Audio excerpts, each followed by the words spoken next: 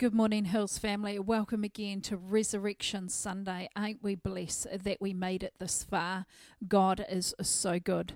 We had amazing worship this morning, and we're going to continue into the Word, and we're going to have some time this morning to serve communion within our own families and within our homes. And I want to encourage you to be prepared and open up your heart this morning as we open up the Word of God and celebrate the resurrection of our Lord and Saviour. The message this morning is called He Changed Everything.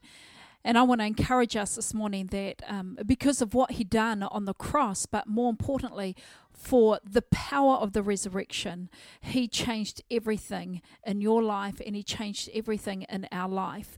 So if you can, grab your Bibles, grab your tablets, grab your pens and your papers, and let's open up the Bible to Philippians 3 verses 10 to 11. Philippians 3 verses 10 to 11. And the Word of God says this: that I may know Him and the power of His resurrection. This is Paul speaking.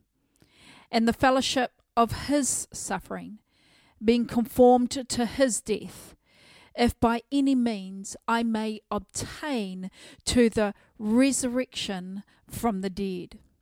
If you're tuning in for the first time this morning, I also want to welcome you. It is good that you are here with us this morning. Jesus is risen, and I hope you're sitting in your home saying He is risen indeed. I love the fact this morning that this appointment with each and every one of us on this Resurrection Sunday has been on the heart of the Father even before time began. And Him hanging on the cross, and Him going into the tomb, and Him descending to hell for the keys, and Him ascending again. He had you on His mind. And we are here to celebrate one of the most important days of the year for the lives of all believers on this earth, the resurrection of Jesus Christ. This message cannot be ignored. For so many, this day is viewed as a great historical event, and that's all it's viewed as. It's a day that you pause and you in reverence of what Jesus has done for our lives. But can I challenge us this morning that when Jesus rose from the dead, God released a power into the world that could not be stopped. This power now resides in millions and millions of people around the world. It reaches from generation to generation. It expands from one century to the next, and it never ever loses its power. What happened that Resurrection Sunday must be our point of reference that will help you and I understand any situation that we may find ourselves in. It demonstrates God's attitude towards us, His love and His power, and with it comes a feast of hope for everybody who celebrates in that this morning. So this morning, let us look at what Paul is saying to us in this particular reading. He starts by saying these words. He says that I may know Him. Friends, this morning, this should be our ultimate goal. Our ultimate goal should be that we may know Him. Jesus Himself says this to us in the book of John 17 verse 3. He says, and this is eternal life, that they may know you, the only true God, and Jesus Christ whom you have sent. Like any relationship, friends, we must cultivate it. We must spend time together, getting to know one another. We get to know by conversation, by hanging around each other for long periods of time. We get to know each other by shared experiences. And like every relationship, we learn about our histories, we learn about family, and we learn what we like and what we dislike, and that's how we cultivate relationships. And also, during our time of cultivation, we share our dreams and aspirations, and we share our future hopes. And like any relationship, we can also offend one another, and it's easy to do. We don't mean to do it, but sometimes it does happen. And so when we offend our friends or that we are building and cultivating relationships, we are quick to forgive and we're quick to say sorry and apologize. And then we learn to work through those difficult times. You know, this is the same in our personal relationship with Christ. Jesus is not a thing. Jesus isn't a theology. Jesus is a person. He is God, but he's also man. And Paul wanted you and I to know that and Paul wants you and I to know Jesus Christ as both God and as man. And he himself wanted to know him that way. And there are many ways that we can know someone. We can have a basic knowledge of knowing someone. We can say, I can say to you this morning, like I've said many, many times, that I know the Queen. I know her. But the truth is, I know about the Queen. I don't really know her. You and I can know a person by having an association with them or a casual relationship with them. And there are some people that I can say that I know, but actually I don't really know them. I may have met them a few times. I may have spoken to them a couple of times, but I don't really know them. We can know a person in our private times, you know, when we personally have a personal relationship and a really great friendship with them, and they're very close to us. And there are some people that we know really well. And we can know them so deeply in our lives that our lives are intertwined with one another. And there are many of us that we have friends and family in our lives that we know them so well that they're intertwined with us. You see, Paul wanted this type of relationship with his Savior. He wanted to know God. He wanted to know Jesus in this kind of way. He wanted to see deeply into Christ's heart so that he may become more like him. Coming to know Christ in such a real and personal way will change our lives, and it should change our lives. In the book of 2 Corinthians 3, verse 18, it says these words, "But we all, with unveiled face, beholding as in a mirror the glory of the Lord, and being transformed in the same image from glory to glory, just as by the Spirit of the Lord." You see, our relationship with the Lord will transform us into the very image of God. The word transform means a metamorphosis. A metamorphosis is a progress whereby something or someone is completely changed into another form. It is a change of appearance, it's change of character, it's change of our condition and our function. It's what happens to the butterfly through the process of metamorphosis. He miraculously transformed an ugly worm into a beautiful butterfly through the power of God's word. And by his Spirit, God can change a sinful and selfish person into someone that reflects his image. We might say that our baptism into the death and burial and resurrection of Jesus Christ is our metamorphosis this morning. And that is what Paul wanted more than anything else. He says that I may know him. That word know means to come to know by experience. And I want us to be encouraged that that should be on our heart this morning as a church and as a people, that we will know him not by what others say, not by what others experience, but by our own experience. Paul wanted to know by his own personal experience. And we should have that desire this morning to know Jesus by our own experience. And this knowing Christ, it has a threefold experience. And Paul says this in this particular passage. It's threefold. He talks about Christ's resurrection. He talks about Christ's suffering. And he talks about Christ's death. Let us look at each of these this morning. Christ's resurrection. Paul came to experience and know the power of the resurrected Lord when he was struck down on the road of Damascus. His conversion, it was so dramatic. You know, I've never experienced something like that. When I gave my heart to Jesus, I didn't have this type of experience, but Paul did. And each one of us requires the same mighty power of a risen Lord, because we all require God to raise us. It takes this power to open up blind eyes so that they can turn from darkness to light, to deliver the captives from Satan's dominion to God's kingdom. Let us look at each of these this morning. First one, Christ's resurrection.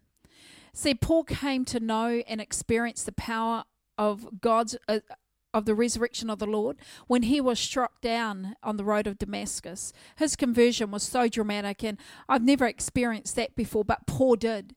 And each of us require that same mighty power of the risen Lord, because we all require God to raise us. You know, it takes the resurrection power to open up blind eyes so that they can turn from darkness to light, to deliver the captives from the Satan's domain into the kingdom of God. This cannot be accomplished through human involvement, nor can it be accomplished through self-improvement programs or a 3-step program. This requires the same mighty power of God that raised Jesus from the dead. That same resurrection power is necessary to sustain you and I to walk in victory over sin. I want to say that again this morning, friends, that the same resurrection power is necessary to sustain you and I to walk in victory over sin. Paul explains these words in the book of Romans 8:11. He says these words to us. He says, "But if the spirit of him who raised Jesus from the dead dwells in you, he who raised Christ from the dead will always give life to your mortal bodies through his spirit who dwells in you." The same power that raised Jesus from the dead is the same power that dwells in you and I. Aren't we excited this morning that the same power that rose Jesus from the dead dwells in you, and he dwells in me too? He gives you and I the power over sin. And it is this power that is still activated in our lives today. Friends, we have to learn to live in the power of Christ's resurrection. Let this be our point of reference this morning.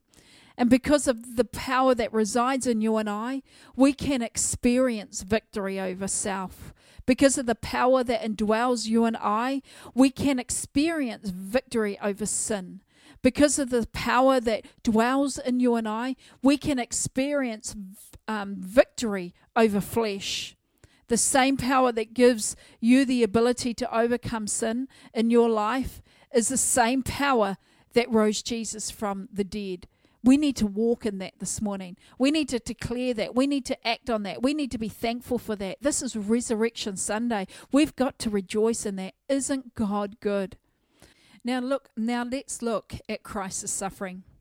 Paul says that I may know him and the power of his resurrection and the fellowship of his suffering. Our Saviour came to suffer on the cross for our sins. Friends, he learned obedience through the things that he suffered. His suffering for our sins on the cross was the ultimate test of his submission to the will of his Father in heaven.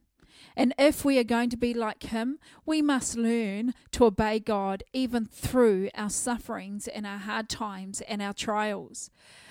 I'm sure that Paul wanted Christ in his moments and during his times to be with him in fellowship during his own personal sufferings, like you and I want him to be. But he also wanted to fellowship with Christ in Christ's own suffering. Whenever we suffer for the name and the cause of Jesus Christ, we share in his suffering. And no doubt Paul did so as well. During this time, I'm reminded of the book of Job, the largest book in the Bible, placed right in the center of the Bible, and it is an example for you and I of faith during dark seasons. God intends us all to use the book of Job as a roadmap on our journey through our dark nights. Also, keeping in mind that the end of the road for Job's life, the Bible says that Job saw God as he'd never seen him before, and his life was changed forever. Through Job's darkest night, at the end of that, Job saw God. Life itself includes suffering, but God is above it all. He is preparing us for a future which He alone knows. He is preparing us as His bride. So He not only wants us to be made perfect and holy, He wants us to be established. He wants us to be strengthened. He wants us to be grounded in Him. And He always wants us to be in Him and with Him. So this morning, and whatever you and I may be facing, maybe you are going through your personal tragedy, or maybe you are going through a really hard time in your life, I want you to know that God is above that God is above your circumstances and your suffering. Now let's look at Christ's death this morning. Paul says that I may know Him, the power of His resurrection, and the fellowship of His suffering, being conformed to His death. This phase is related to the fellowship of His suffering, and out of suffering, this grows, death. See, Jesus used death to accomplish His own purpose. He chose to use death as a mean to bring forth life. He conquered death, friends. He conquered death. And His death brought forth an increase. His death brought forth multiplication and more power and more life. Look at your own life this morning. Because of His death, you and I have life. God will bring you through seasons where it seems that all is lost. He will bring you through seasons when things look bad and hopeless. His death on the cross was the end of our sin. His death to sin reached you and I. Conformity to Christ's death is the power to keep us away from sin and overcome sin. Let me say this, that Christ laid down His life so that we can be raised up. You are alive in Him. You meant so much that the flesh of Jesus Christ hung on the cross so that we will have access to the power that raised Christ from the dead to overcome sin, to overcome our flesh, daily dying to our flesh and its desires, daily dying to our flesh and its temptations. Philippians is a reminder to you and I this morning that we need to know God, that we need to know and walk in His power of the resurrection, that in that we will have suffering, in that we'll be conformed to His death. I want you to know this morning, before I finish, that God is greater in you than any circumstances, than anything that you may be going through. Death has no sting. The grave has been conquered. You are a powerful weapon in the hands of our Father this morning. On this Resurrection Sunday, let this message of encouragement be very clear.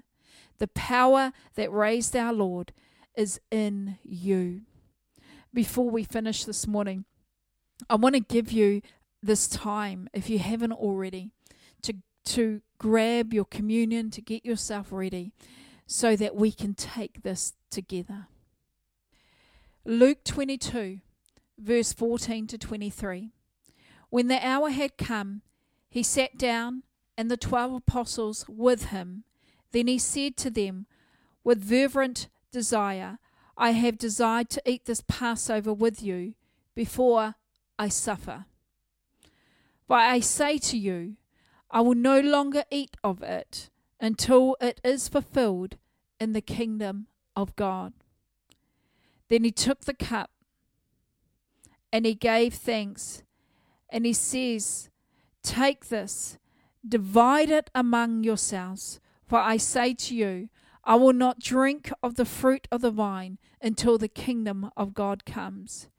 He took the bread, gave thanks, and he broke it, and he gave it to them, saying, This is my body, which is given for you.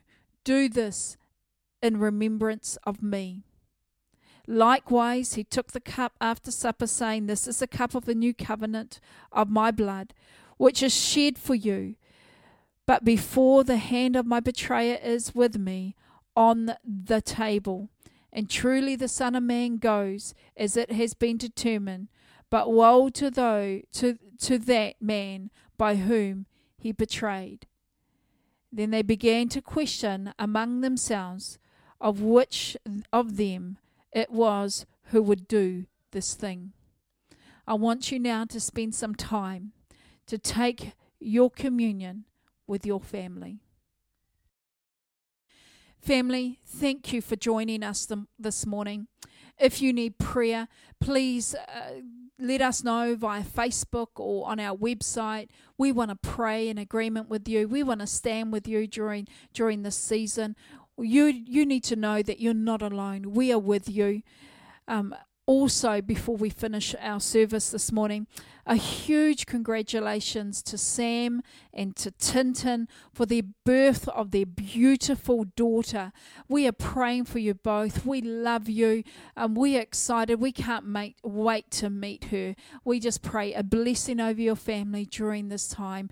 I know it can be very difficult through this time, but you need to know that we are with you in Jesus' name. Also, tomorrow, I want you to join us at 12 o'clock for devotion as we come together again. Just some time of encouragement. Now let us pray this morning. Father, I just want to say thank you. Thank you for your love. Thank you for your sacrifice. And thank you for the power that resides in each and every one of us. Lord, I pray that you continue to walk with us during the season, that you'll continue to be with us during the season. May you bless the hearers. May you bless those who are joining us. May you bless their families. May you bless their neighborhoods. And may you bless their nations. May you be glorified in this Resurrection Sunday. In the name of the Father, the Son, the Holy Spirit, we pray. Amen.